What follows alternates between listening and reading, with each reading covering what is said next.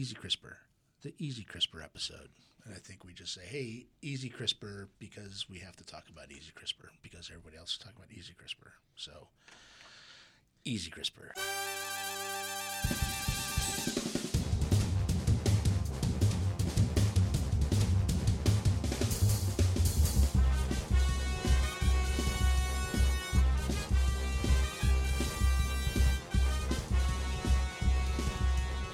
Welcome to Unimed's Innovation Overground, where we dig into some of those amazing discoveries and innovations that we sometimes hear about but never actually seem to touch our lives in any real, meaningful way.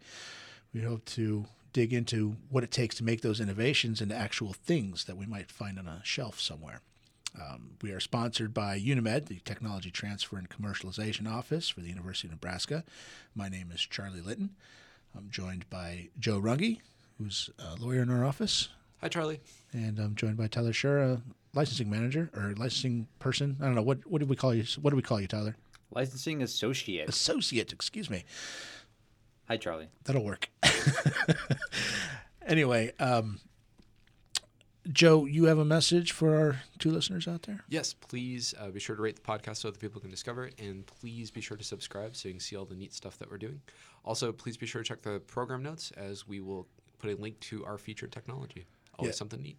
Thank you, Joe. That's very important because we do want to tell the untold stories of university innovation, and there's some really great stuff out there. So, okay, all that said, I think it's about time we went over CRISPR, the CRISPR episode. We can't avoid it, CRISPR, because everything happens because of CRISPR. There's superheroes now are made because CRISPR.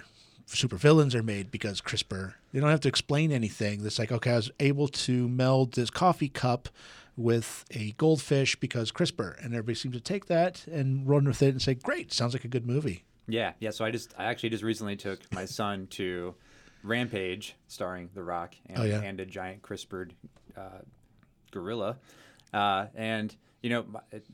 It was awesome, but first of all, it's got The Rock and a giant gorilla. So. Well, it's a video game, wasn't it? But anyway, sorry. Yeah. And I doubt the video game, the rationale behind the giant gorilla and the 30-foot terrifying wolf and the 60-foot alligator was CRISPR, but for this updated movie version, the big blockbuster, it is definitely CRISPR and a lot of hand waving. And so there's two big takeaways from that movie. Really quick, sorry, a little bit of a segue. Yeah, you're going First, on. You're going on. I know. I'm sorry. It wasn't that awesome. It couldn't have been. No, it actually was. It was really awesome. All right. I made a little bit of a mistake taking a 6-year-old to that movie. So just you're a horrible parent. Warning. I think it's time to move on. Warning to our two audience members. But he's really psyched about CRISPR now. Oh, all right. So that's cool. He's into science. Yeah, that's cool. Yeah. What about you, Joe?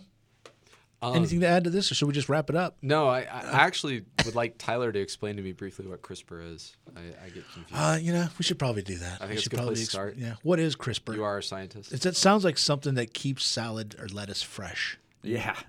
You know more about bacteria than I do. So. CRISPRness. Yeah. So well, that's a good introduction too. Actually, my first introduction to CRISPR was doing research at the Med Center. We invited.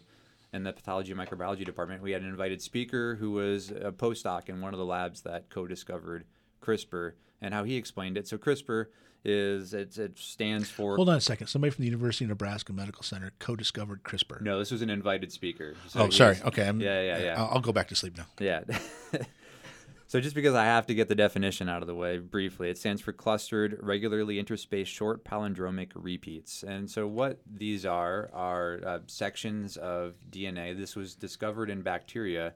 These are sections of DNA that basically it's a mechanism whereby the bacteria incorporate sort of like fingerprints or imprints of DNA from viruses, from bacteriophages, and then use this as a way to recognize these phages, which naturally prey on bacteria. Okay, I have no idea what any of what you just said means. It basically works it operates sort of as an immune system, an adaptive immune system for bacteria, which is also how one of the co-discovering labs initially published. Okay, so how does an immune system for bacteria make giant rampaging gorillas? Yeah, yes, that is a good question because it doesn't at all seem obvious. Okay. So what this technology has allowed us to do, we've harnessed this, we've taken it from bacteria, and what it allows us to do intelligently is to identify sections of DNA in the genome and then swap out or edit appropriately. Okay. So, and Joe can elaborate a little more on that, I think. Yeah,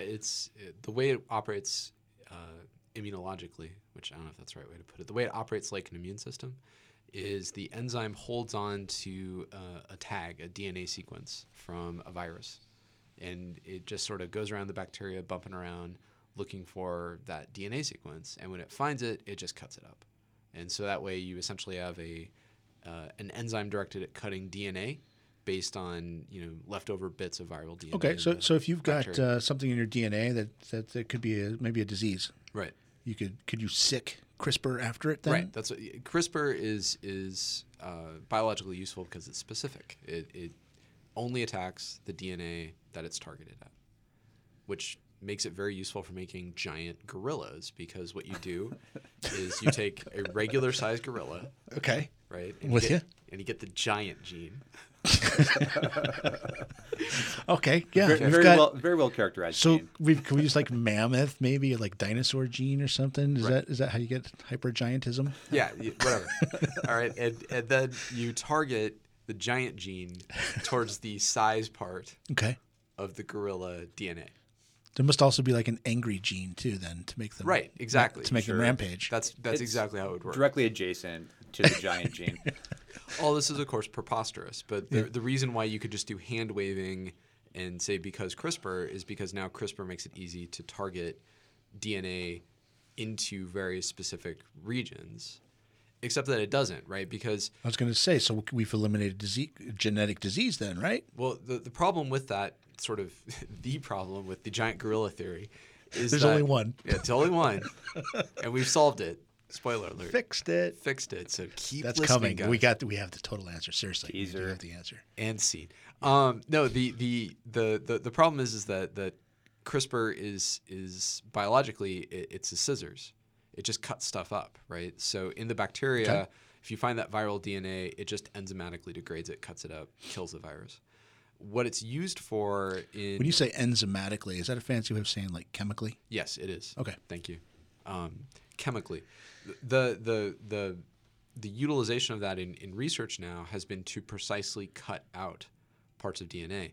When I was in the laboratory, 15 years ago, you had to find very specific regions of DNA that you can cut. It was site specific, which means you would get this map of your DNA of interest, and you'd have to find an enzyme that cuts it at a specific place. They're called restriction enzymes. And so it made it really complicated because you can only cut the DNA at certain spots. CRISPR changed that by being able to cut it precisely wherever you want. You just say, I want to cut it here, you can cut it here. So the dilemma if you're making a giant ape is you can't What just... about superheroes? Because Luke Cage is a show on Netflix where Right. they made him because CRISPR, right? Right. So, Spoiler. sorry. Oh my gosh, I didn't even think of that. We've ruined two... Sorry. We've ruined two slightly old entertainment properties.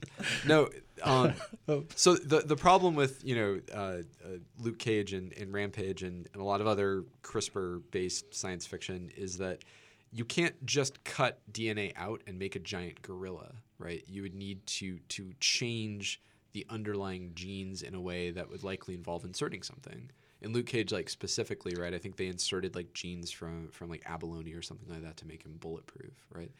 CRISPR doesn't help Wait, with that. abalone are bulletproof? I don't know. I guess Luke Well, Cage. maybe is they bulletproof. should be. Yeah, we need to go shoot at abalone. I'm for it. Good In the name of science. podcast on the road. But the idea is that CRISPR just is cutting, right? If you think of like your word processor, if you just had Control X and no Control V, right? You couldn't actually paste anything into the place that you've cut. And so one of the really exciting inventions we've gotten in the last couple of years from the University of Nebraska Medical Center is Dr. Guru Murthy, who runs our Congenic Mouse facility. He makes transgenic mice with foreign genes in them. He has, working with a collaborator at the University of Tokai, he has developed a protocol which allows for efficient insertion of genes that is just as easy to use as CRISPR. He calls it Easy CRISPR. So does he have like rampaging mice? No, Oh, he's trying to, but the bureaucrats won't let him do it. It's very dramatic. Crying out loud. No, he's actually too busy doing useful things. What he does is he generates mice for researchers.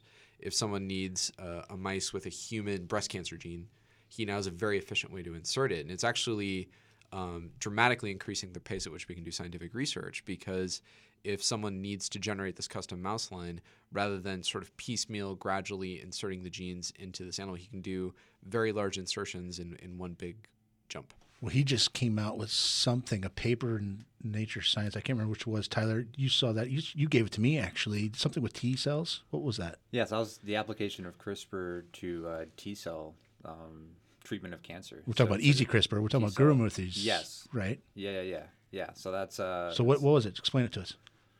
Well, I maybe need to read a little more. Oh, come on! Don't be science. Don't call science on me. So, doctor. One of the emerging fields of if that's your real name of cancer treatment is, instead of using drugs to treat cancer, you take immune cells from a patient and genetically modify them. So instead of looking for diseases, they're now looking for cancer cells. And the thing that's been difficult in that is, in order to get the cells to do that, you can't just cut out genes. You have to insert some genetic mechanism to target the specific cancer cells. Easy CRISPR has a lot of promise for that type of application, because it can make engineering those T cells significantly easier, and it can make them more functional. If you can insert large amounts of DNA into these cells using the Easy CRISPR method, you now have these two really effective tools. You have a super precise scissors, and you have a very efficient pasting mechanism. So now you can cut out the things you don't want. You can insert the things that you do want, and it gives you a lot of power to engineer these cells. The thing that's really compelling about this Nature paper is that it shows, just as CRISPR made engineering T cells a lot more feasible because you can cut things out much easier, Easy CRISPR makes that even easier, because now you can do the insertions just as efficiently. So if you wanted to re-engineer T cells to target leukemia that had specific markers on the cells, you could basically make the immune cells specifically recognize those leukemia cells, put them back inside the patient, and instead of relying on toxic chemicals or radiation therapy, you just let the patient's own immune system take care of his own cancer. Okay, so I'm like this close to wanting to pop a bottle of champagne. How close is this? This sounds amazing. How close are we to this actually being a thing that does stuff out there for reals? Right now there are early products out there related to cell-based cancer therapies. So that is a thing that already exists. Okay. What we have now is a new methodology to make those therapies much more easily. But if we're talking about reprogramming the immune system essentially to target cancer. Yes. That sounds kind of amazing. Am I getting too ahead? Am I reading into it too much? Reprogram the immune system to treat cancer, old hat. That champagne's already popped. Okay. The new method is, we can now take something that would have taken weeks and a lot of money, now takes maybe a week and a little bit less money. And while that sounds like I'm sort of making it sound less exciting, it's actually more exciting, right? Like, the thing that's stopping these therapies from being more widely utilized, as exciting as they are, new methods are making them easier to apply. Okay, so maybe I'm just wrong in my thinking that using the immune system to fight cancer is a really inherently better idea. Yeah, it is. It is. Okay. So I remember 5 years ago talking with our faculty, and they were kind of down on creating new cancer drugs. Like, in 5 years there's going to be immune therapies for all this, and no one's going to care anymore. I'm like, get out of here. So I'm way behind, is all. Okay. That's why we're doing the podcast. Get you up to speed, Charlie. But as Joe's talking, as you mentioned, there's still sort of downsides to this. I mean, there's still hurdles. There's still hurdles. So I mean, the hurdles to what? To being able to treat cancer with a patient's own trained T cells. I mean, that cancer can still adapt and change. It might need to be multiple rounds of training and giving them different training. And this is where a tool like Easy CRISPR could actually makes it easier and makes it actually more readily available kind of in real time. It sounds like a better alternative towards the excuse me. It sounds like a better alternative to the systemic treatment that we use with your chemo and your radiation therapy. It's certainly much more precise. Yeah. Chemo it has a lot of collateral damage. I think the thing to always keep in mind too is that these are new technologies that are very powerful, and they need to be treated with great care. I mean, you are essentially now modifying someone's immune system and putting it back inside of them. That's that should give anyone pause. Sure. I think the thing that's cool about Easy CRISPR is that it does give more control to the scientists who are modifying those cells. So it sounds like, okay, so that's one really good application, or at least an application I can understand for Easy CRISPR. Superheroes is another. How else in the real world now, in a very real way, how else can we use Easy CRISPR to, I don't know, make our lives better? Yeah. So Unimed is already negotiating licenses with companies that make animal models for research. We've licensed it already to Taconic Biosciences. They're incorporating that into their methods for creating like humanized rodents or other types of transgenic animals. We're in active discussions with a number of other companies that just make transgenic animals. We're working, Dr. Gurumurthy is working with some collaborators to show that you can use Easy CRISPR to modify plant genomes. And the idea it would be more efficient hybrids, so you can have better tools to make disease-resistant crops or other types of new food sources. Do we need to talk about Frankenfoods and that sort of GMO? What do you call that? I think we'll eventually need to have that conversation. We're Okay. still early on seeing how useful Easy CRISPR is for plant biology, but all early signs indicate it will be similarly useful. And yeah, I think that those are all conversations we need to welcome. These are really, really powerful tools. But at the same time, I think that the fact that there is some hesitancy to advance this type of work is not a reason not to do it. Everything we eat's been genetically modified, whether through selective breeding or through genetic engineering. So, yeah. Okay. So right now it seems like the best use is CRISPR enough by itself? I mean, it sounds like it's half a solution really, right? CRISPR, in terms of some of the more exotic sci-fi applications, is part of a solution. Yeah, it's the thing you use to cut out the DNA you don't want in the organism.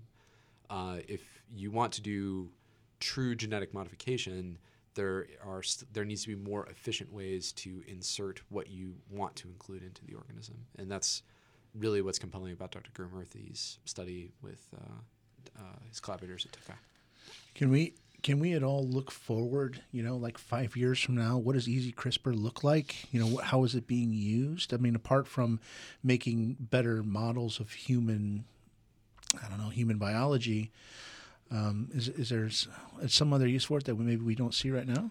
So there are a number of companies that have licenses to some of the early CRISPR patents that are building drugs and therapeutic strategies built around CRISPR, whether these are drugs that modify the DNA of cells in our body or whether or not these are cellular-based therapies. To what end?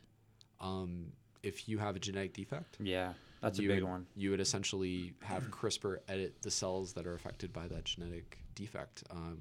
Good example would be cystic fibrosis. It's a very simple modification. CRISPR, Single gene. a single, very small edit can affect it. How does that work in a practical sense? Now you take a pill and it somehow, maybe this is where my understanding of DNA falls apart, because if you have a defect in your gene, isn't that like in every cell in your body? Yeah. So how do you fix that? So there's sort of two separate discussions here as well. One is we've mostly been talking about applications of CRISPR in somatic cell editing or engineering. This is not germline. So somatic would just be all the cells in your body besides your sex cells.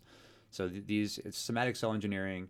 Those altered cells aren't going to be inherited. You're not going to be inheriting that DNA. You're not going to be giving it to your offspring. Germline engineering, a whole nother ball. Okay, well, let's leave that aside then. Sure. Well, they sort of bleed into each other. When we're talking about possibly treating something like cystic fibrosis or even eradicating it, this would be we could actually do DNA sequencing, which is becoming more efficient and cheaper and easier as well. There's a possibility in the near future we could be doing DNA sequencing on every baby in utero, discover if they have this single gene disorder, any number of 1,000 other single gene disorders.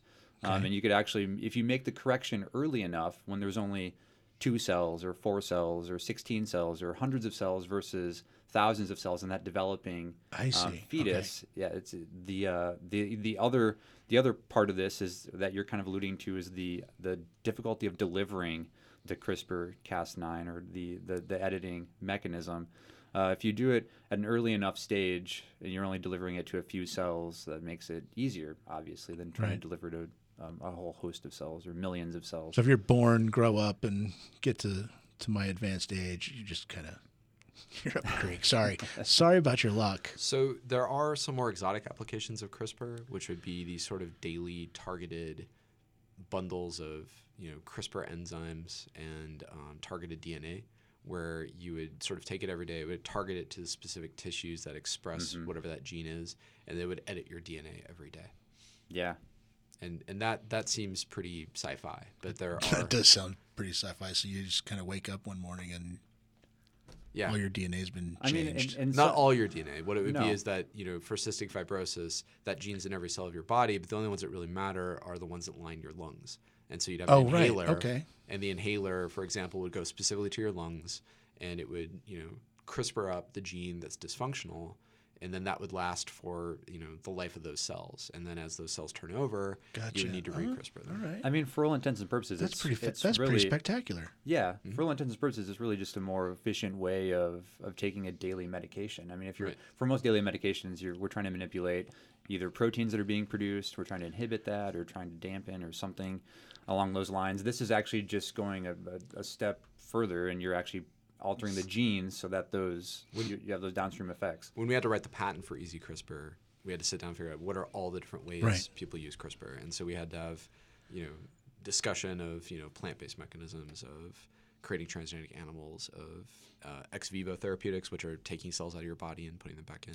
And then this sort of, CRISPR space capsule that are going, to targeted tissues to edit genes for a limited time. Well, I think... Anything else to add about CRISPR? That's it. I mean, after this, I don't think we're allowed to talk about CRISPR anymore. We got it out of our system. I think we got it out, right? CRISPR is so done. Can't we talk about this every year? This one CRISPR pod. Maybe we just have a little note at the beginning of every show. There's so much more I want to say about CRISPR. All right. When Guru Murthy gets his Nobel Prize, we'll do it again. Sounds good. And now I know you kind of. I don't know if you're joking. I mean, is this Nobel worthy? Do you think? Oh, I'm not on the committee anymore. So. Oh, okay. that was like a thing I did for a while. But yeah. In my youth. Yeah. All right. On that note, I think it's about time we come back to ground. Thank you for joining us. Be sure to check the program notes for more information about CRISPR and Easy CRISPR. There's a lot of cool stuff in there. Thank you for joining us. For Joe Runge and Tyler Scher, I'm Charlie Litton. Thank you for joining us on Unimed's Innovation Overground.